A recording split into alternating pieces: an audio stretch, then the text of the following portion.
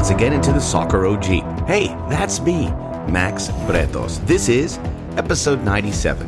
As always, a reminder to rate, review, download, subscribe, and tell a friend. We have some big news that I am going to share with you in a few minutes. So I will tell that to you, and you can tell your friends about this podcast and what is going to be happening at the World Cup. Very exciting news. But before we get to that, let you know what is on tap here. I'm really excited. I love the conversations I have, but I'm really excited about this one as we will be talking with Tosin Makinde, a.k.a. Luciano Scametti, a.k.a. Nigerian Scammss. He's going to explain all these names, all right? He's going to explain all these names. But he is going to join me here shortly, and this is a young man who identified his passion for the sport and slowly but surely was putting some creative elements, being involved with some big brands and some networks. Now he's working with CBS Sports. And if you follow him on Twitter, which I highly recommend you do, Luciano Scametti is his current handle because he does Serie A with CBS. Real smart and real funny guy. So I can relate, at least on the funny part, right? But I want to see how these guys get into business because, you know, that's the big question you get all the time from young people. What do I do? How do I get to ESPN? How do I host? You don't. What you do is create a brand and build it and be patient. And a lot of these guys are doing it and finding success. So we'll talk to him. So if you're interested in doing that, take a listen and certainly have a pen and paper out and take down some notes. In stoppage time, we will discuss I will unveil my starting 11 for the U.S. men's national team for the first game of the World Cup, November the 21st. Yes, there are some injury concerns that have come to the surface, and I will take those into consideration, but stick around for that. And I'm very confident. They're not just my predictions.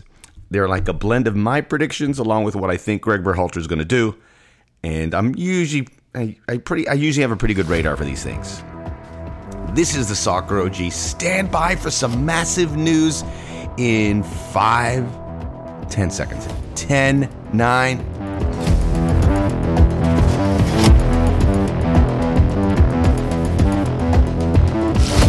Before I get to that big news that I was going to tell you about, I want to say hello to everyone listening in India.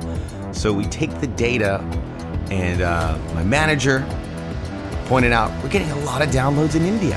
And I've heard this from other places. My friend Juan Arango, who's been on this podcast, and he's got an audience in India. And now he tweets stuff about Indians cricket, and he gets tons of likes and retweets.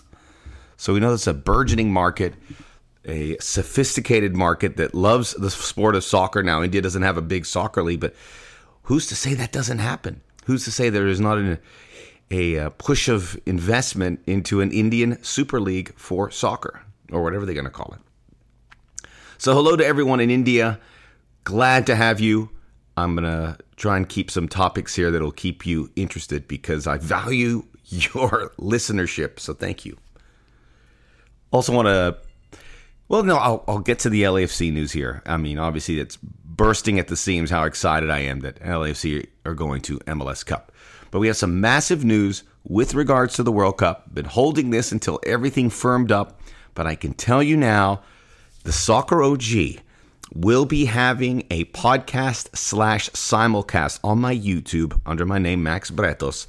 So go there. We'll have a daily soccer show about the World Cup. Soccer OG, World Cup Daily. You are the first to hear about it. So every day, if you didn't get to watch the games, if you didn't get a chance to wake up at 3 in the morning and you need a informative, funny, I'm going to say smart, just an easy way for you to indulge all that information, what is going to be a packed World Cup. Because one of the flaws about the World Cup is they are ramming this into that window. It's a few less days than it normally would be. So we have 4 games a day.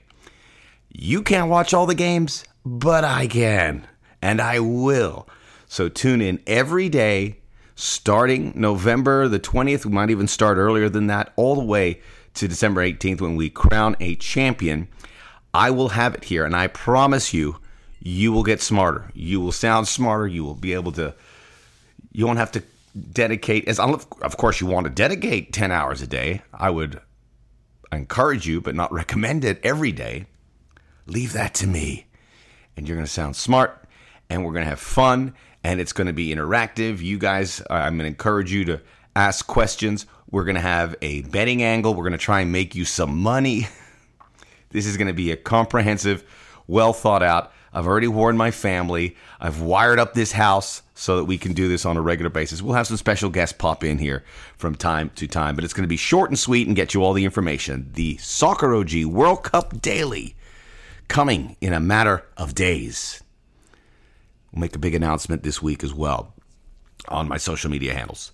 But yeah, thrilling to see LAFC lift the Western Conference trophy.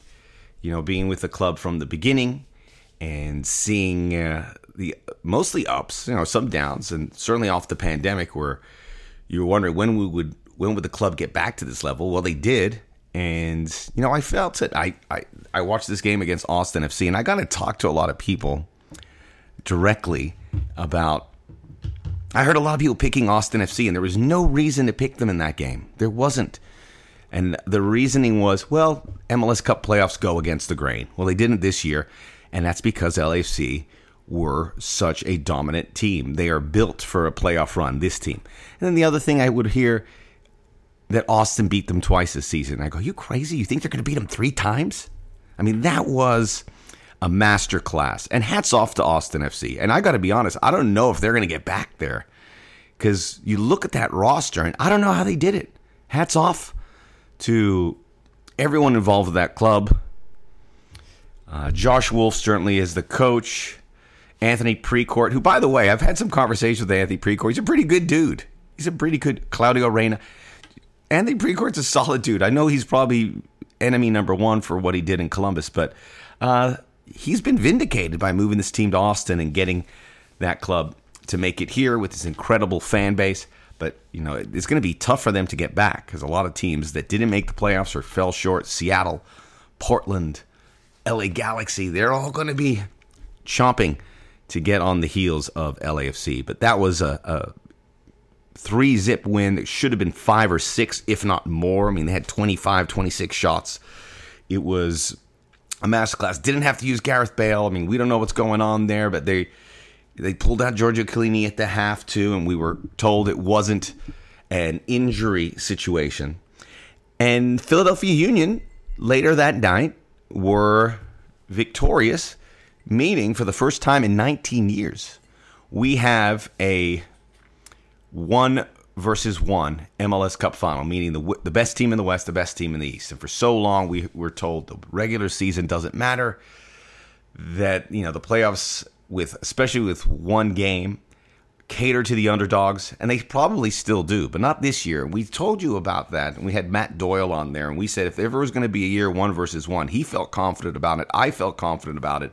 These are 2 fantastic teams that made it this far, and that's why I feel this is going to be the most anticipated MLS Cup final. The best, I don't know yet, but just with everything, the players, the clubs, and the fact that they were the best of the best, this is the best final we've had. And I will say, the bar is pretty low. I mean, back 2003, it was San Jose and Chicago. San Jose beat Chicago 4-2 in that final. That was a good final. I think that was the last game for Landon Donovan with the Earthquakes.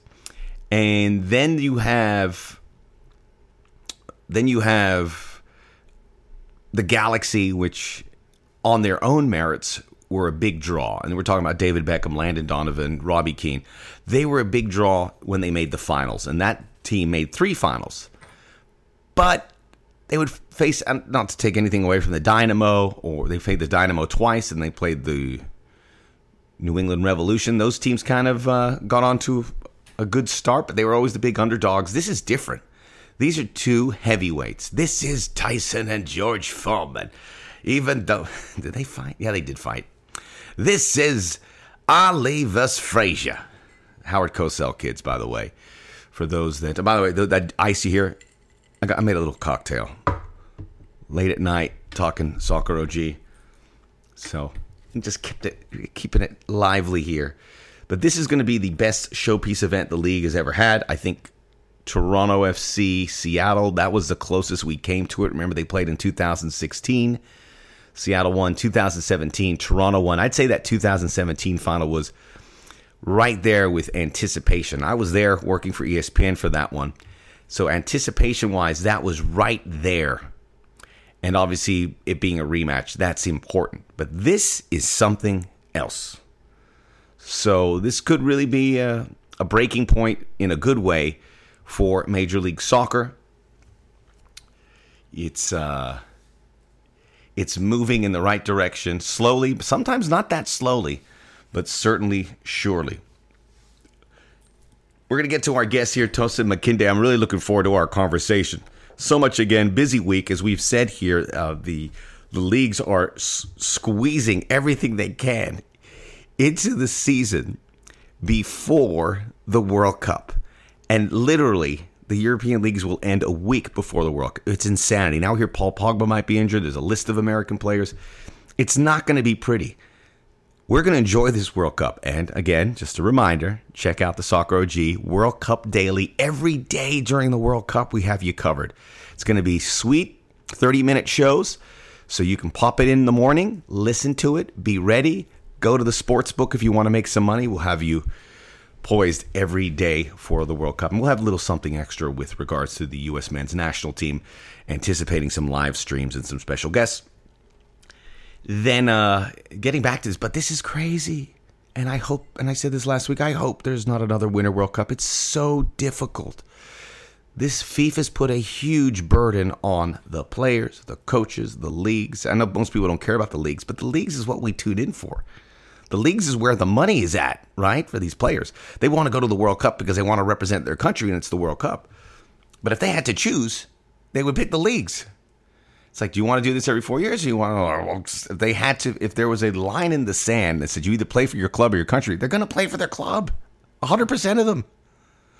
So hopefully we don't do this again, because it's really. And we'll talk to Tosin about that and get his thoughts. I'm pumped. Listen, I'm pumped not just for LAFC. If you're a fan of Philadelphia Union, we know we do have some listeners out there in the Philadelphia area. I'm pumped that it's Philadelphia too. This is a fantastic final. If you're going to be in LA, come out to some of the events. Look for me. Say hello. Soccer OG popping up everywhere. It's a big week for soccer. It's a big week for this podcast. We're getting ready for our World Cup. Let's get into our special guest. Tosin Makinde in the business end is next.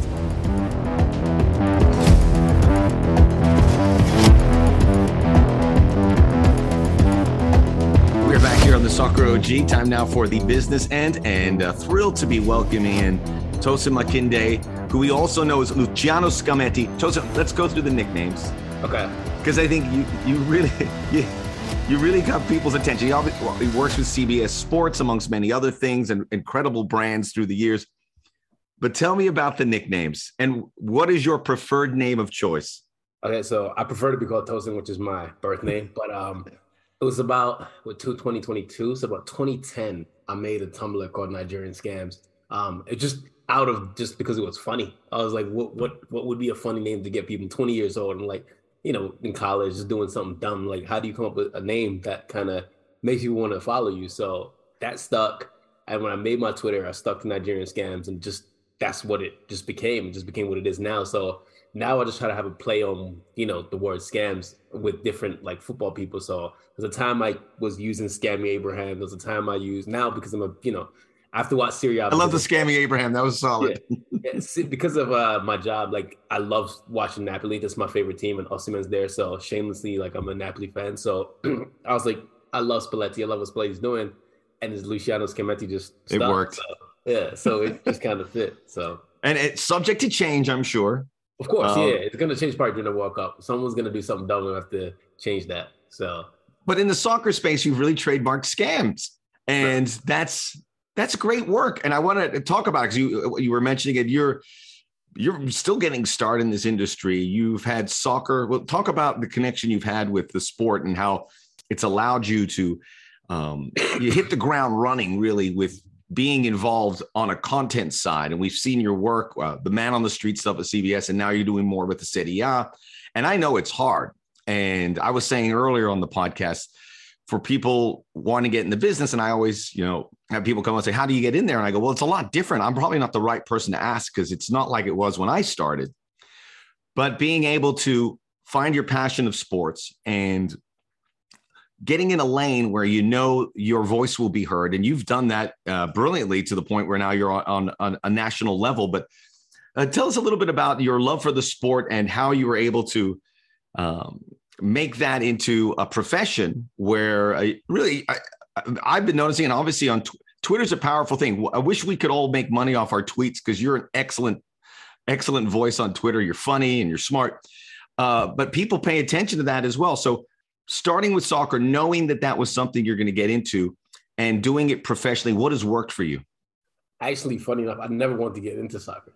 That's the funniest thing about it all. I never wanted to get into the sport. Like, obviously, I love, as everyone knows me, I've been watching football since I was a kid. Like, my first ever game I went to was Nigeria, England, 1994, in the original Wembley Stadium. So I've watched football my whole entire life. I moved to New York because of my ex-girlfriend and because I wanted to get into fashion. So that's why I moved into New York, because I wanted to be a fashion stylist. And I moved over to advertising. I never, ever once considered working in the sport. I just thought it was just, first of all, I didn't think it was ever going to happen.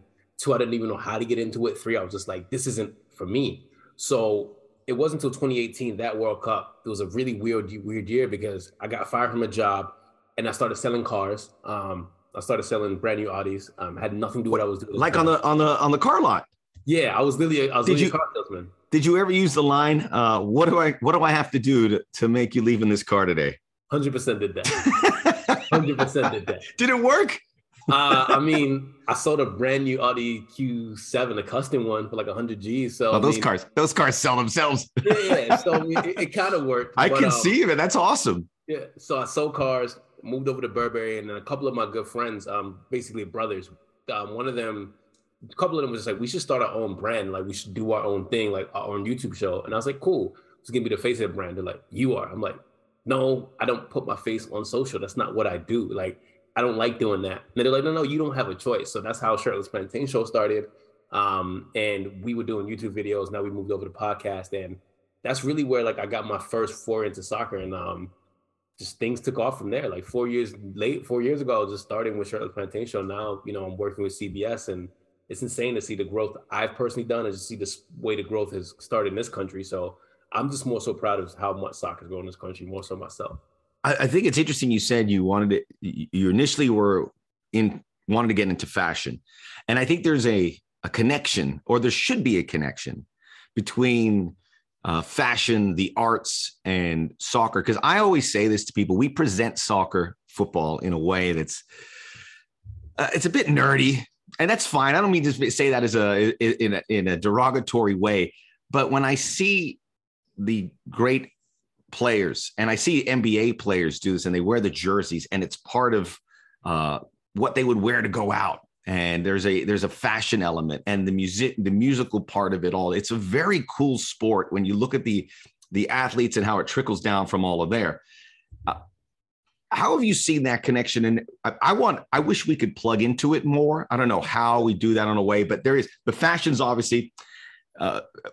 We were texting back and forth, and he showed me the old Samuel Eto'o sleeveless shirt. And I go, that's amazing. I could wear that out in a club and I'd get right through the velvet ropes, even if I didn't know who I was. It was just these kind of things that people are plugging into from all walks of life that shows that, I mean, this is the NBA model, NBA and soccer, where you can be an open book with what you wear, what you listen to. I find it very important. Are we doing a good enough job to kind of blend those lines? I think it's growing. One of the things I was really impressed with this year is seeing the Daily Paper collab with Ajax, and you're seeing Off-White with Milan. So it's growing in a sense, right? But I just think when I look at this country, for example, there's a missing piece. And I've spoken to a few players professionally. Kellen Acosta's on my podcast. So big shout to LAFC to make it to the finals. Very good dresser. I tell him that every time. I've said this before, and I'll say it till I'm blue in the face. Kellen Acosta is, outside of Hector Bellerin, probably the best dressed football player in the world. I'm not just saying that just because like that's Bellerin and Acosta, top of the list. Yes, for me, like that's it. And there's nobody for me like outside of like Hector and Kellen. For me, there's no one I see that's like that inspires me as far as like style wise is Hector and Kellen, which is insane for me to say, but yeah. But I feel in this country, there's a lot of personalities on the national team. Like you have your Tim Wayers, for example, who's another great dresser as well, who they don't know how to really market these players in a sense, because there's players who have the big personality, who have the style of awareness. And it's like, just how do you mesh this sport? And that's kind of like where I feel like I want to get into that space where it's just like, I'm that kind of liaison between the football world and like the culture world. So that's kind of how like I see myself sometimes, because the sport has grown immensely. I remember when I first moved here in 2001 from London, in order to watch football, you have some shoddy cable. I remember the '04 AFCON. Like me and my dad. A VHS player. Exactly. Me, my dad, my uncles, we all huddled up in front of this really small TV, just illegally watching this thing. And now you can watch it on your phone wherever you're going. So it's grown a lot. I think the next step is to really just now how do you massage the cultural aspect into the sport. So and the World Cup's in 4 years. So it's time to like start to do it. I need a stylist. See, there's a well, all these athletes who have stylists, it's too. It's like we see that in every other walk of life, but there's a dollar sign attached to that too. Sure. And the designers would like a piece of that. Who would want Kellen Acosta wearing their suits, walking around, or Hector, or Tim Weah? This would be very cool. So I see it working. I'm excited about that because we want to be associated with the coolest sport, and I know it is. And it's portrayed that way around the world. We just got to portray it better here. For sure. And that's kind of like where I feel like the missing piece is like now it's grown, right? Like football has grown immensely in the sport. Like, I mean, you've seen it. Like last week I was at the CBS, the thing in Brooklyn that we did. And to see people just coming out just because, they watch Champions League, even the one in Philadelphia for the Premier League, the NBC did, it's like, you're now starting to see people coming in droves just to celebrate the sport. So the love is here. People want to like get into the sport. So how do you now do that? And we can come in a lot of ways. I did want to ask you, because before we talk about football here, and we have the World Cup, so we can talk. We can save the fashion discussion for another time. We got a World Cup to talk about. But for what you did, you said it was almost somewhat by accident that you got into football, even though that was your passion, but certainly didn't look at it as a means to make a living. But you've done that, and certainly you're a young age, you have a very high ceiling. But people ask me what's the right thing to do to get in this business? What would your advice be for someone who wants to, let's just stick to, I mean, it's kind of open-ended with sports, but what would you suggest they start if they wanted to be an influencer, be someone in content, someone that could go to CBS and work for them? What advice would you give them? Be yourself. I know it sounds super cliche. Find your niche and be yourself. I think for me, a lot of times I tell people the way I tweet, the way I behave online, most people, if not all people, can't do that. It's very reckless. Like don't do it. Like be yourself though. Like find a way that's you. And once you find your niche, once you find that, it's consistency. Always be consistent with your content. If you're somebody who's heavy into stats, make that your thing. If you're someone who's heavy into like, the culture aspect like myself, be consistent with it. Just find out what your niche is, find out who you are in a sense. Just be consistent and just don't be annoying too. Like everyone is trying to like be in this industry. Everyone's trying to do something, but how do you find a way that like, it's not annoying to people? Because that's the one thing. It's like, no one wants to kind of be around somebody who's annoying. You know what I mean? So find yourself, find your niche, and don't be annoying. And that's great advice. Yeah, sometimes it might not work out. Like I've tell people all the time, there's so many opportunities I can't tell you about that I've missed out on. There's so many opportunities I wish I had. There's so many things I wish I did before, but don't have no regrets. I mean, we're all trying to learn every single day. And it is what it is. Like football's grown a lot that now in the next 4 years is going to be a lot of opportunities. So if you're doing this, be very consistent. So that's really it. Consistency is key. Being yourself is great advice, but it's easier said than done. And I've actually struggled with it through the years. And I remember when I first got in the business, I was imitating other people, and your social media aspect's interesting because I've never rolled my eyes with any of your tweets. I go, that's him. And some people go, that sounds like it's like someone else. And you can tell. And boy, I'm guilty of that all the time, but it's hard, but you got to find that. You got to find that ability where you don't force it. and don't be annoying, but find what speaks to you and say that, and then do that in every walk of life that you do. So again, I would attest to that. Being yourself is key. It's hard, and it's crazy to think of it, but you almost have to work a lot at being yourself. Yeah.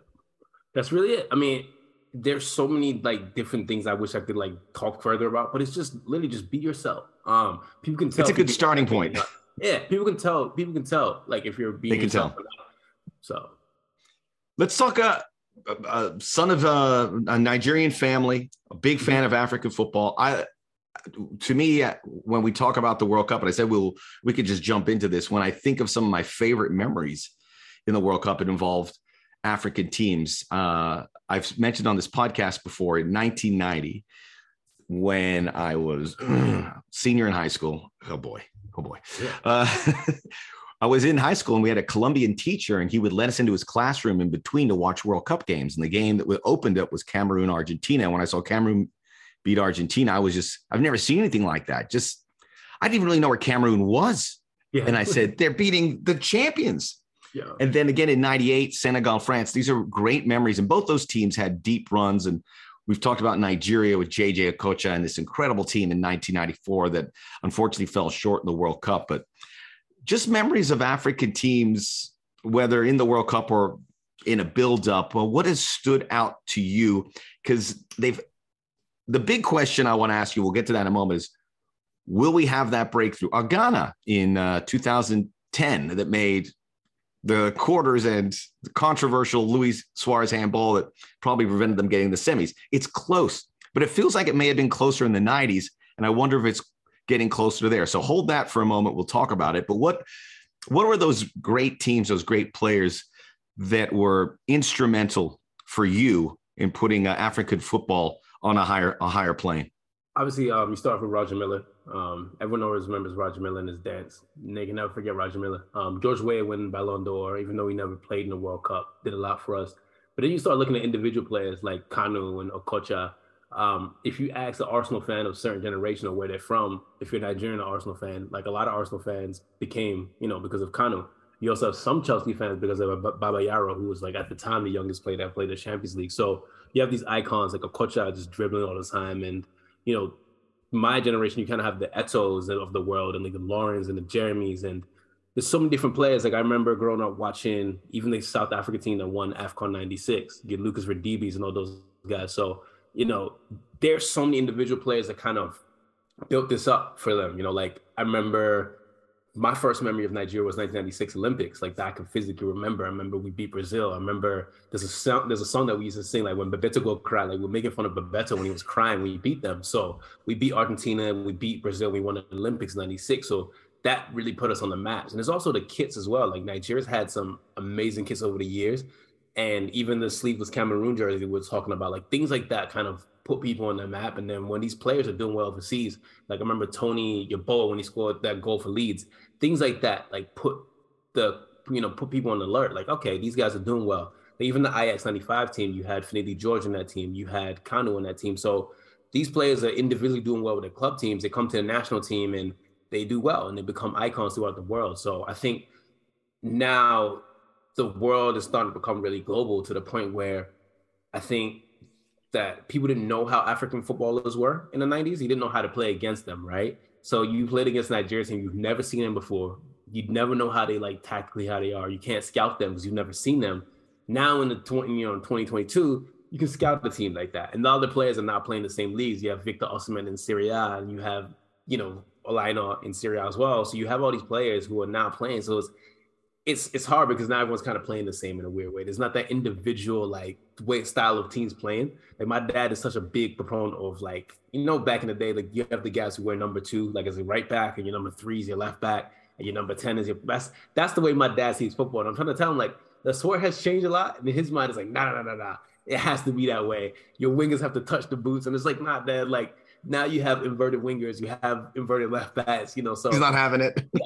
He understands it, right? My dad gets it. Like he understands it. He just, in his mind, it's like, nah, this is the way it's supposed to be. So the sport has changed a lot in the last like 20, 30 years for sure. It's funny when you rip through those African players and how they're just household names. I remember Taribo West, and he matched the hair with the jersey, and it just popped off the screen. And of course, Didier Drogba with the Ivory Coast, you mentioned the Chelsea team. They're players that you can get behind. And I saw a tweet of yours, I believe it was yours, where people always said they could associate with Messi. And no one ever said that, Samuel Eto'o, but we probably should have put him on that level. And even in retirement, and he's still very active and visible, and still looks like $1 million when you see him at the games. He looks the same. So these are it's clearly, I guess, with African football, it's the players that have grabbed the attention, and we wait for the national teams to do it. But the time it's going to come, whether it's just tricky. Maybe Qatar. I couldn't tell you for sure, but first of all, African qualifying is extremely difficult. You could argue the best African teams not here in Algeria. Algeria, Senegal, certainly up there. The 5 teams that did make it this time, we'll go through them. Senegal will be in Group A. I have the list here. Senegal in Group A, Tunisia Group D, Morocco Group F, Cameroon G, Ghana H. Nigeria didn't make it, and they released a jersey which looked amazing, and it broke my heart that we won't see it in Qatar. I'm sure you felt the same about that, Tosin. I didn't like the jersey at first, but then I saw it on person. Like I saw it when he had a friendly against Algeria. I was like, oh my God, I was wrong. I was like, this actually looks really, really good. And it's funny because that style of kit is because I'm Yoruba, like that's the side of Nigeria I'm from. It's like more of a Yoruba type of design that we use with that kit. So I kind of felt bad. I was like, dang, I'm kind of like shutting my own people, but it was really good. Like I really like the kit a lot. It's Nike and Nigeria, like ever since 2018, has been both. They've just been doing whatever they feel like. So it's been a good marriage between the two. So it's funny. The players are the best models. It's like you can't have a mannequin with a jersey on. You got to see it on the players. I listed those 5 countries. Obviously, the groups make a big difference in how successful. Where do you think the African success can come from when we look at those 5 teams? Senegal. I don't think Tunisia is up there yet. I don't think they're ready. They have talent. When I look at Ghana, they're a wild card. I do like their new coach. I do like the fact they recruit a lot of English-based, a lot of foreign diaspora kids, to say that. But I don't think Ghana's ready yet. And there's the other ones like Cameroon. They're so Jekyll and Hyde. I don't know what they're gonna present. And Morocco, they obviously are talented, but I think it's weird because like a lot of the francophone countries, like they do well in the continental, right? Like Egypt are the kings of Africa, but Egypt never like does anything on the world stage. Like outside of 2018, the last time they went to the World Cup was 1990. So like it's really weird with that. But I think talent-wise, Senegal has it. From top to bottom, they're talented. They got a really good goalkeeper, good back line, good midfield, and obviously have Sadio Mane. And their coach, is a legend. He's won AFCON as a coach. Could have won as a player, but he's done well. So I think Senegal is the strongest African team right now. It's in the World Cup at least. Yeah, I like Morocco a lot, but when I saw them play the United States, I was like, wait a minute, there are some holes in this team. A lot of these teams are very highly ranked. Ghana, unfortunately, in a group with Portugal, Uruguay, and Korea, and all those teams, you could make a case to win that group. Maybe Portugal and Uruguay, the favorites, but Ghana and Korea got a ton of talent and could certainly make it difficult for everyone in that group. Tunisia made it. I think they fill out the numbers. They have they have so much ground to make up, and obviously in a group with France and Denmark, who are both regarded as teams that could win it. Maybe Denmark not on that top line, but not far away. And then Cameroon as well, I think is a good point. Now, you mentioned Senegal. I've gone through these. Have you done a bracket yet? Have you? I never do brackets. So the reason why I don't do brackets. Count your blessings. Only reason why I don't do brackets, I've never done it. I did one in high school for NCAA. And ever since then, I was like, I don't do fantasy football. I don't do brackets. I just vibe, and that's it. I cannot do anything else. The sport's already stressful enough. I'm not doing that. I'm not. It does. It can ruin the games for you. Because like if you pick the team, God forbid you picked when you're doing the selections, you picked, say, Ecuador, or let's say you picked Netherlands to make a final. And all of a sudden you're playing your favorite team, like in this case, the US, and you're like, oh boy, I got to kind of pull for the Netherlands here. You don't want to put in that situation. So that said, I still did a bracket. Okay. Who'd you have? I had Senegal winning the group. Okay. And I have them playing the US in the round of 16, which would be amazing. And remember, Ghana played the US there in the South Africa World Cup prior to them making the quarterfinals against Uruguay. It's it's obviously it would throw that World Cup in little topsy-turvy situation because no one really would have thought Senegal or USA would be a quarterfinalist, but under these circumstances, they did. But without filling a bracket, Tosin, I think Senegal can win that group. I mean, Netherlands are the favorite, but they've had their issues recently. You have Qatar and Ecuador. Is that with the talent they have? And the thing I like about Senegal, they did well in the last World Cup. Obviously, they have their talisman. And when they do make World Cups, they generally put their hand out. We saw that in 98 as well. Different. No, that was 02. That was 02. I'm sorry, 02. Sorry. Yeah, that was when they beat France. Yeah, with Tony Silva and everybody. I remember that. And their coach was the captain at that time of the Senegalese national team. So it's, for me, their talent is there, right? Senegal is very, very talented. It's just, can they put it together? I know sometimes and I feel the pitch is going to be better, right? Like when I was watching AFCON this year, I was like, pitches sometimes are just, there's little things, right? And I spoke to, funny enough, I spoke to Mo Adu about this last week. It's the infrastructure sometimes with our African countries. The talent is there. Like we all know talent is there. Just that, can we get the infrastructure right? Can we pay the players on time? Can we make sure the camp is in harmony? So it's those little things. Like that's what, when you look at Brazil, right? Brazil's already prepared for this tournament. They already know their goal is to win. Argentina, same thing. Infrastructure's there. But it's like with us in these African countries, like we have the talent. We have the desire to win. It's just, can the people higher above do things to make these players and these players feel at home?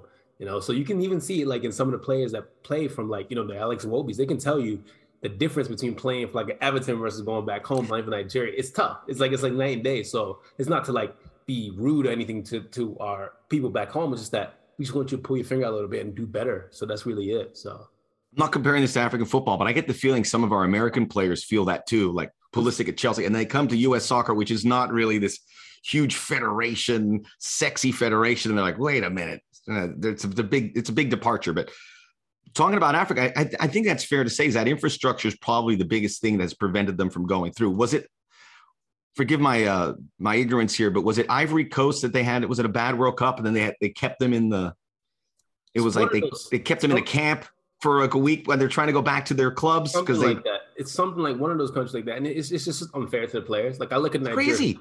I look at Nigeria's national team right now, and I said it in December when we fired Granite Raw. I was like, that's the stupidest thing we could do.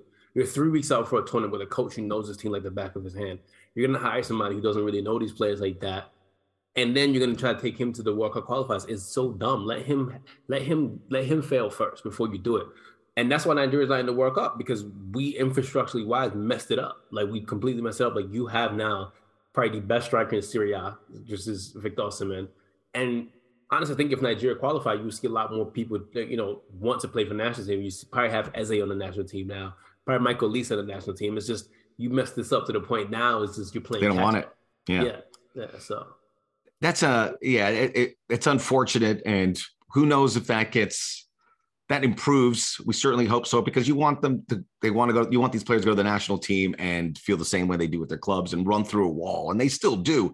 It's just, you don't want the burden. You want the burden, but it is that case. And not just in African football, but a lot of countries all over the world. You mentioned your conversation with Mo Adu, and I found we don't know what it's going to look like. We know there's going to be these stadiums. We know everything's going to be in close quarters. It's going to be state-of-the-art venues. I'm sure these fields are going to look amazing. I think I heard someone say, because the air conditioned and the enclosed nature of it, the surfaces are going to be fast, which you imagine will help the technical teams.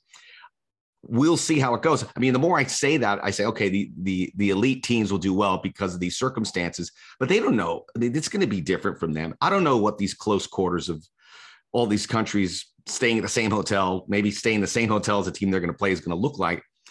But perhaps it will cater to a team from CONCACAF or a team from Africa or a team from Asia or the Middle East who are hosting it from making the breakthrough without knowing everything. Because I think we're all going to be surprised when we see that first ball kick.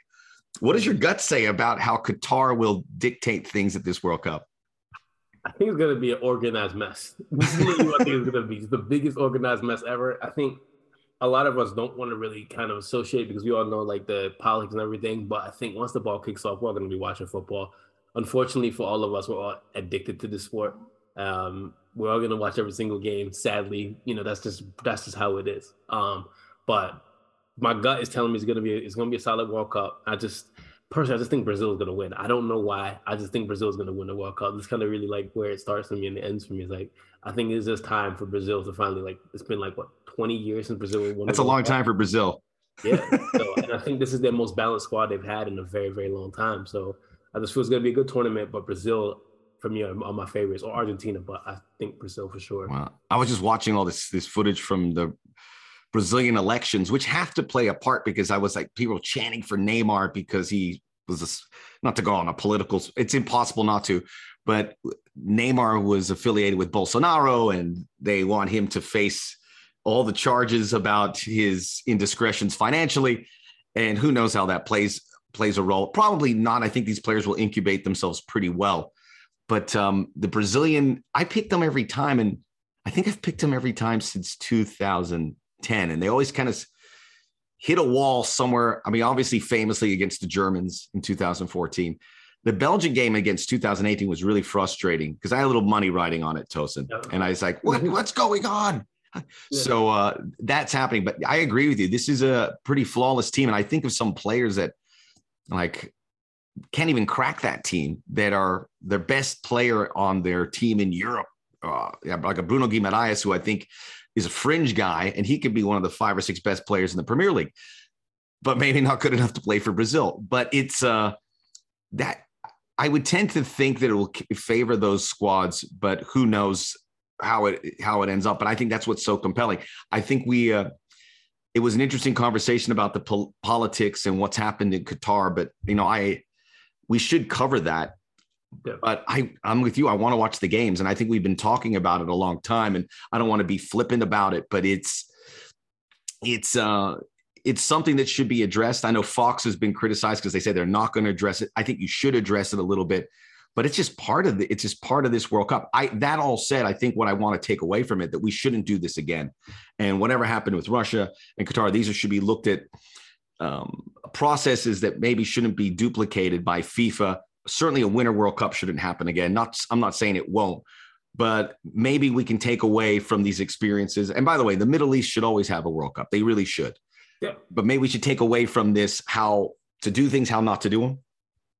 Yeah. I mean, that's my thing is just a Winter World Cup is just insane. Like I've watched probably every World Cup since my memory, like 98. Like obviously I watched 94, but I wasn't that aware of what was going on. But 98 onwards, I've seen every World Cup. So to have a World Cup flip in the middle of the season is like, what is this? So I definitely think, more countries should have it, but it's just how do you balance out the schedules with like the heat and everything? Because obviously Qatar is hot. Just keep it a buck. No matter Didn't what. even mention that, yeah. So Qatar's hot.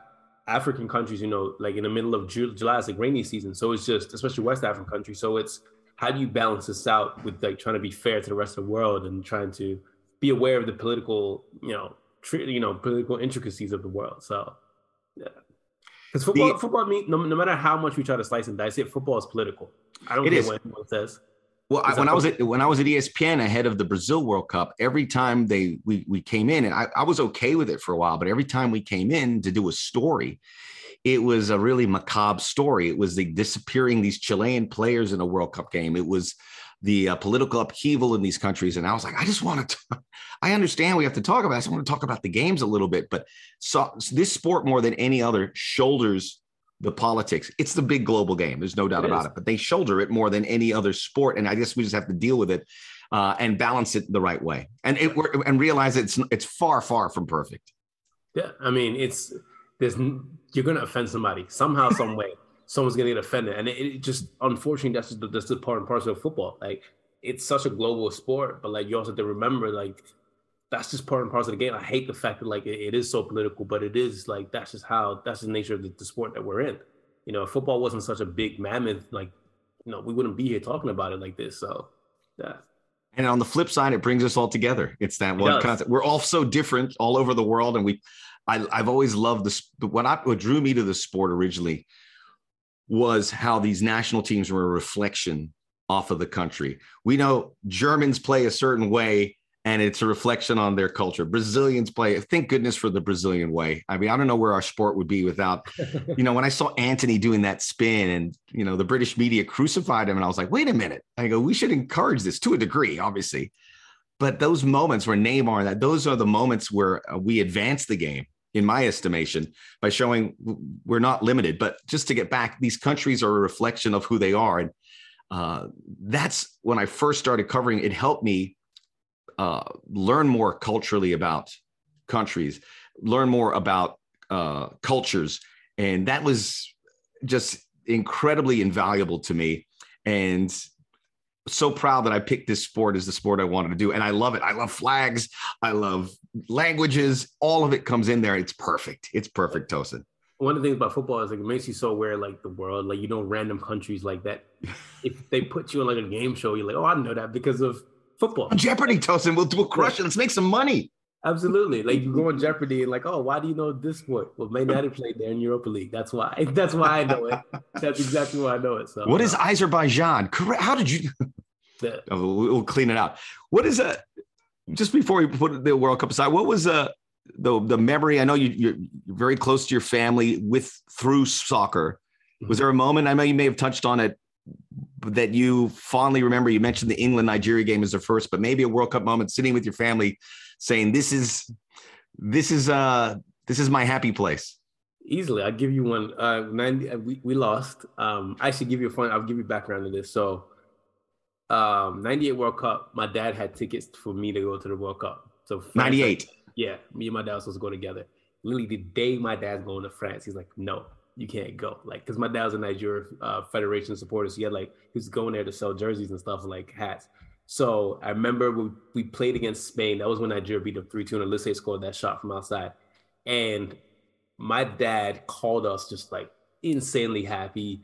My mom was happy. My brother was happy. We were all just excited. And it's like to see like this sport has brought us all together, just to watch this. So that was one of those moments. I have a sadder one when Nigeria lost to Cameroon in 2000, was it 2000 AFCON that we lost, or 2002? One of those, it was 2000, yeah, it was 2000. My mom's hairdresser at the time is a Cameroonian lady, and she was talking so much smack when we lost to them. And like, that's when I realized, okay, this sport is insane. This sport right here is like, this is one of my mom's friends who now like we don't like her because she was talking trash to us. So yeah, those are two memories I can never forget. Those two. I have a funnier one actually. 96 Bring it. Cup. So the reason I'm a United fan is to troll my dad. My dad's a big time Liverpool fan. So when he moved to London in the 80s, I became a Liverpool fan. I watched the John Barnes game. And when I was born in 90, my brother was born in 92. He's like, all right, I'm gonna make my boys football fans. Like, what team can I like? Trying to make us Liverpool fans. My brother always followed me, so I told my dad, like, I don't want this Liverpool jersey. So I ended up picking United. Andy Cole joined in 95, completely sold. That was my team. And my brother was like, you know what? My big brother's a United fan. I'm a United fan. So 96 FA Cup, this is when they wore the spice suits. You know, when Liverpool wore those spice suits and they lost. Yes. It. Yeah, so that was that. Eric Cantona scored a volley from outside the box and at Wembley, and United won 2-1. My dad was pissed because it was like, now my boys are celebrating in front of me. So he takes us, me and my brother, out the house, kicks us out the house, locks the door, goes to sleep. My mom comes home. Mind you, my mom's pregnant. My mom looks at us like, what are you doing outside? Dad kicked us out the house because United won. So, yeah. Tosin, I am so envious of you because I am a sports fanatic. I remember my mom, who's actually visiting me. I don't know if she probably hear this upstairs, but she always criticized me because I watch sports, and because my whole family, my family didn't watch a drop of it. And then one day when I got into sports, my mom walked to me and she goes, I got something to say to you. I owe you an apology. You've been watching sports all those days. I thought you were wasting your time, but in reality, you were preparing for your career. So I was like blown away. But to your point, my dad wouldn't watch sports. I couldn't share that. My son's not into it either. Wow. So I'm just like, I got to live vicariously through you because these stories I absolutely adore. Yeah. Is to see, I'm going to make this a depressing podcast, but I remember watching, there was when the Philadelphia Eagles won, and a friend of mine posted something. He was a big Eagles fan. He's with his dad and he's holding his dad and they're crying together. And I go, that's what I want. Yeah. I want to cry with my dad because my team won. Yeah. But alas, I'll cry when Nigeria win a World Cup and you and your dad are holding each other in tears. Oh my God. The day Nigeria wins the World Cup, I think that'll be the day Nigeria as a country finds peace. I think every single war would stop in Nigeria. That'll be the day we're like, okay, now we got to do things together. But yeah, it's interesting, like how, because growing up in America, like we moved here, like I said, in 2001, and football's always been a big thing in my family. Like I said, my younger brother went professional, played the USL. My cousin played the MLS. So my mom and dad would take me and my brother to our different games each weekend. And to see like our parents just completely supported it. So, you know, it's insane to see like, you know, family really enjoying the sport. Because football is such a great, you know, bring people together. That's really all I can say. Like the sport brings everybody together. So I'll see if I can get my son to do it. But if you're out there for this World Cup, wherever you are, East Coast, West Coast, get a nice breakfast, watch with your family and enjoy it, because those are precious moments. And I hope Nigeria gets that, because I think you're absolutely right about the power of this sport and how it brings it together. And it's just a reminder that everyone's watching this, what's going to happen over the next month here.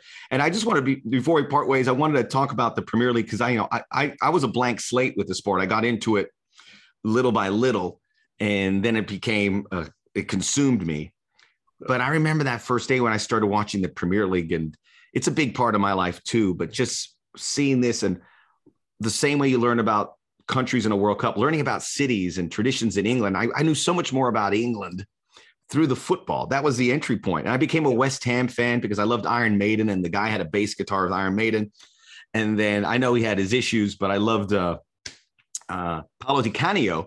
Oh my God, Paolo Di Canio, what a legend! He's a legend. I mean, people. I can't bring him up because he has got a few skeletons in his closet politically, and there was this moment where I forgot who he's playing. The ball gets crossed into him. The goalkeeper's injured on the floor, and he grabs the ball out of the air. He goes, "I'm not scoring this goal because the goalkeeper's down." And I was like, "Wow!" So it was just those moments in the Premier League that drew you in. West Ham's my team, same way Manchester United's yours, because of what you saw. It wasn't really passed on to you. You had to make that decision yourself, which is very invigorating. Yeah, I saw somebody who looked like me, Andy Cole. I always loved being a striker growing up. And yeah, funny enough, I met Peter Schmeichel last week. Wow. And it's insane for me to see like this guy is who I grew up watching as my goalkeeper. Like that's the guy who, when I think of Man United goalkeepers, obviously, De Gea now, we have Van der Sar, but Schmeichel was my guy, and he's always been my guy. So to see him in person and talk to him is just like, this is why I watch the sport, because now, you know, they always say don't meet your childhood heroes, but I'm glad I did. So, you know, good guy. What a great, I mean, I would look forward to meeting him, but he just comes off as salt of the earth, good dude. Yeah. And part of that great CBS coverage, which we can see you. I know you're going to grow into that. And Tosin, you're going to be a rock star in this business. Just having a conversation. It's been wonderful to talk with you. For having me. Enjoy the World Cup and enjoy this journey where you get to make more fans, which is obviously the most important thing we need to do here, covering the sport in this country. Thank you so much for having me, Max. Appreciate that. Good man. Tosin Makinde, Luciano Scammetti, Nigerian Scammss on Twitter. Check him out and see all the great work that he does. We'll be back here on the Soccer OG with stoppage time. I'm going to give you my projected starting 11 for the United States in Qatar.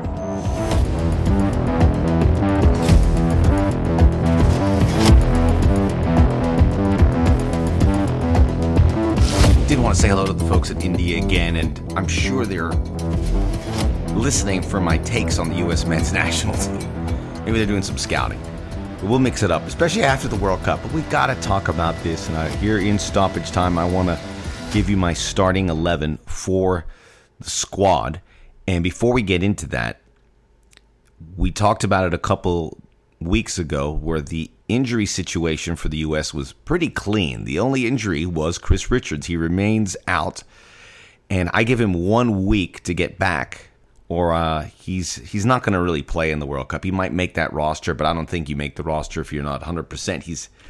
It's a bigger injury than we thought, and he's had a couple injuries down the road. I just don't think you bring in a player and eat up a spot, especially if you're a defender where you can serve those extra spots, get a striker. You know, we talk about Jordan Pefok. By the way, Jordan Pefok, man. Jordan Pefok has disappeared. Union Berlin still playing well, and they got an incredible victory this weekend. I've been watching their games. Man, the guy doesn't get touches. He gets pulled out early. Something is amok. And it just goes to the conversations that we have on Twitter. Someone scores a couple goals in Europe, and we go away. I'm not saying it's not him. We go way overboard. And now that he's struggling, have you heard a peep about him? It's really bad. Nobody can defend when we're talking about making the World Cup Jordan Pefok. It's weird. 8 touches in the Europa League game. I think 8 or 9 touches in the game. The game. In this comeback victory against Borussia Mönchengladbach. I mean, they were trailing a game and they pulled him off basically at halftime. Hopefully it's okay. It's not going to do his chances of making this World Cup any favors. And really, looking at the striker position, and check out the Soccer OG on YouTube under my name, Max Bretos. I had a video about why we should bring in 4 strikers. I don't know if that's the case now. A, because of the struggles of Jordan Pefok. B, I hope Josh Sargent has a calf injury. It's not too serious, but he missed. He missed this week. He's had a couple interrupted games, to be honest. Ricardo Pepi didn't score this weekend, but has been scoring. So I watched his game. It was Groningen versus Emmen. The Dutch league is very good when you talk about Ajax, Feyenoord, PSV Eindhoven, and probably AZ Alkmaar. And then that's it. Huge drop-off to the next teams. We can have this silly debate, what's better, MLS or is it the Dutch league or the championship? MLS is better than the Dutch league. Although I don't want to get in that argument. I can't prove it. But Groningen, Ricardo Pepi's the best player on that team. And that's not a shot at Ricardo Pepi. But you wouldn't have been able to say that with him at Augsburg. You could probably say it when he was at FC Dallas, but he was so young, so you'd be a little reluctant to say it. He is their best player. And it's a bit of a drop-off. And that opponent they play, I mean, they're a relegation team. So, the Dutch league is built for people to score goals. And case in point, Ricardo Pepi, the latest, to really soak it all in. It's a nice league. It's a fun league to watch. Quality-wise, I just don't know. And I'm not trying to diminish Ricardo Pepi, but I just was watching that game and going, man, this is rough. So you have that. Jesus Ferreira faded down the stretch for FC Dallas. Didn't score many goals in the last couple, even month or so. So all the strikers have a concern. Haji Wright doesn't, but he's not going to make it. So maybe assuming Sargent's healthy, maybe the one who really misses out here is going to be Pefok because how badly his form has turned. It's not just that he hasn't been able to get involved, but it's just something. He's in a really bad patch where he's just checked out. He's got the yips or something. I don't know. Because it's just like, you don't hear the name. You don't hear his name called at all. He is nowhere to be seen. Even the Bundesliga announcers say the same thing. So we have that. We still have to play a striker. The idea that a midfielder will play that striker position isn't going to happen. So the injuries now add Weston McKennie to that list, and we've heard 15 days, and everyone says, well, he comes back from injuries quicker. That's great. Unless he comes back in 2 days, his World Cup situation's a little perilous because we are less than 3 weeks away. And Weston McKennie's going to make the squad regardless. It's the timing's terrible. I mean, this, again, I told you this is going to be a big issue, and it will continue to be so every week. So keep an eye on that. Players getting injured, and because there's no time to recover, they're going to miss the World Cup by and large due to relatively minor injuries. And of course, it's not minor if it keeps you out of the World Cup. So Weston McKennie also there. We mentioned Josh Sargent, Chris Richards long-term. Luca Della Torre, he's going to miss the World Cup. So McKennie and Luca Della Torre, that thins out your midfield ranks. Greg Berhalter's going to have to bring in someone. I'm recording this on a Sunday night. He's going to have to bring in somebody to his camp, which goes on for another week, I think, in Dallas. Whether it's the names Georgi Mihalovic and Eric Williamson have been bandied about, I don't know. But Luca Della Torre out means he needs a direct replacement. Weston McKennie will make it, but because of the injury, you need a direct replacement that you have to assume is going to play. So there you have it. It sucks, man. It really does. But that's the way it goes. So for all of us who thought that the U.S. men's national team clean bill of health was too good to be true, it was. Now I just cross our fingers that we don't hear any other names. I'm not going to put any names out there. I don't want to jinx it. You know who they are. We just hope that they can make it. Like I said, man, I would refuse to play. I would refuse to play. And it's not the player's fault. It's not the club's fault. It's the FIFA's fault for doing this. You're too close to what many will believe could be your only World Cup. It's too much. It's too important. It's too much at stake to go out there and play a hard 90-minute for your club. I know what I'm saying is scandalous, but at this point, after you've cleared these weeks, if you're still healthy and you're 2 weeks out, you're like, wait a minute. It's going to be weird. I promise you it will be. And some of these games will be compromised in some way, shape, or form. All right, let's get to the starting 11. I'm pretty excited about it still. Matt Turner's on that injury list. So I think that I'm going to put Zach Steffen in there because of some of the things we've heard about from the coach about, speaking of Greg Berhalter, about Zach Steffen. I want Matt Turner in there, but I think Zach Steffen, this injury here doesn't obviously help him. And remember, he's playing limited games. So Zach Steffen, probably going to be your keeper. The left back, the fullbacks, as advertised, Anthony Robinson has been fantastic. He's had a couple, I've been watching the Fulham games in their entirety. He's been wonderful. Serginho Dest had a pretty good game over the weekend. He's going to be your right back. The center backs. Long pause. It's going to be Walker Zimmerman and Aaron Long. Mark McKenzie could get in there, but Aaron Long, who has been, again, the object of discontent, is with the coach every day. That is valuable time for Greg Berhalter. And this is not just something Greg Berhalter does. A lot of coaches are having these camps, and the guys that are there that they get to work with have a huge advantage. And they'll get the nod. Unless Mark McKenzie does something spectacular, and he's been wonderful. Tim Ream has been incredible. Tim Ream had a man-of-the-match game over the weekend for Fulham. His passing's extraordinary, and I think he can probably get on this squad. If for no other reason, it's Tim Ream. He's going to bring you some much-needed experience and know-how, and he can play a couple positions. So it's because Long and Zimmerman are there, that's going to be your center-back pairing. So that's your back four. There's going to be a change in the midfield. I think you're going to see Tyler Adams and Yunus Musa a little bit deeper. Certainly Tyler Adams will play that deeper role. And even if Weston McKennie's healthy, he hasn't been playing great, you've got to find a spot for Gio Reyna. Gio Reyna comes into that midfield, and you've got to have somebody who can take set pieces. Gio Reyna's the guy. No more set pieces for Christian Pulisic. It's not his thing. It is Gio Reyna's thing. He's pretty good at it. We saw Brendan Aronson, who's not going to be in my starting 11. Brendan Aronson, by the way. I'm sorry I waited this long to talk about it. Leeds United going to Liverpool and getting the victory. Yeah, it's not the same Liverpool, but that's a huge win, obviously. It goes without saying. The biggest win for Leeds. Saves the job for Jesse Marsch. He's going to have the job regardless of the results from this point towards the World Cup. He will be the manager for 2023, at least the beginning of it, which means he gets a transfer window to bring in a striker, some defensive help. He will use that. Brendan Aronson took some set pieces, but I would put Brendan Aronson's performance for Leeds in that victory because of the opponent, because of the venue, Anfield, one of the top 5 Americans abroad club performances that I've witnessed. It was that good. He was passing the ball just like, the best midfielders in the world or attackers.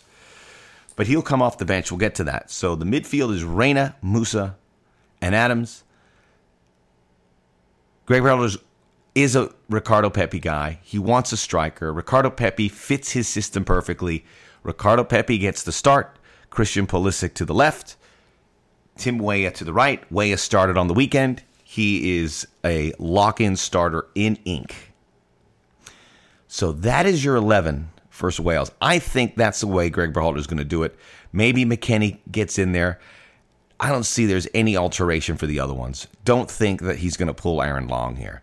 Maybe Turner, but I also doubt it. The only one there is Reyna and McKennie. So then we flip it over to the bench, and look who you can bring in. McKennie, Brendan Aronson, and even Jesus Ferreira. Those are the 3 guys you bring off your bench to change a game. I think Jesus Ferreira is a great sub. And even though he's been starting, I think now Ricardo Pepi, healthy and scoring goals, was always... Listen, remember when Greg Berhalter was scouting Ricardo Pepi to be on the national team, it's all that tape that he watched where he saw Jesus Ferreira too and said, oh, I got to bring this guy too. It was like a package deal. But it was always Ricardo Pepi first, and then Jesus Ferreira. But Ferreira is a great bench player for 30 minutes. Brendan Aronson goes without saying, and then Weston McKennie for so many reasons. That's the 14 players that are going to play, I think, in the first game. And then we'll take it from there. The Soccer OG. Make sure you tune in during the World Cup. The Soccer OG. World Cup Daily. Every day during the World Cup. Check out the Soccer OG it's a simulcast, by the way. So it's going to be video and audio on YouTube as well as the podcast as well. Much more information coming out the week ahead. Check out the Soccer OG on YouTube under my name, Max Bretos. Like and subscribe it there. Like and subscribe. Tell a friend. And we are off and running. Super exciting time to be a soccer fan. Soak it all in. Till the next time, Placido Domingo.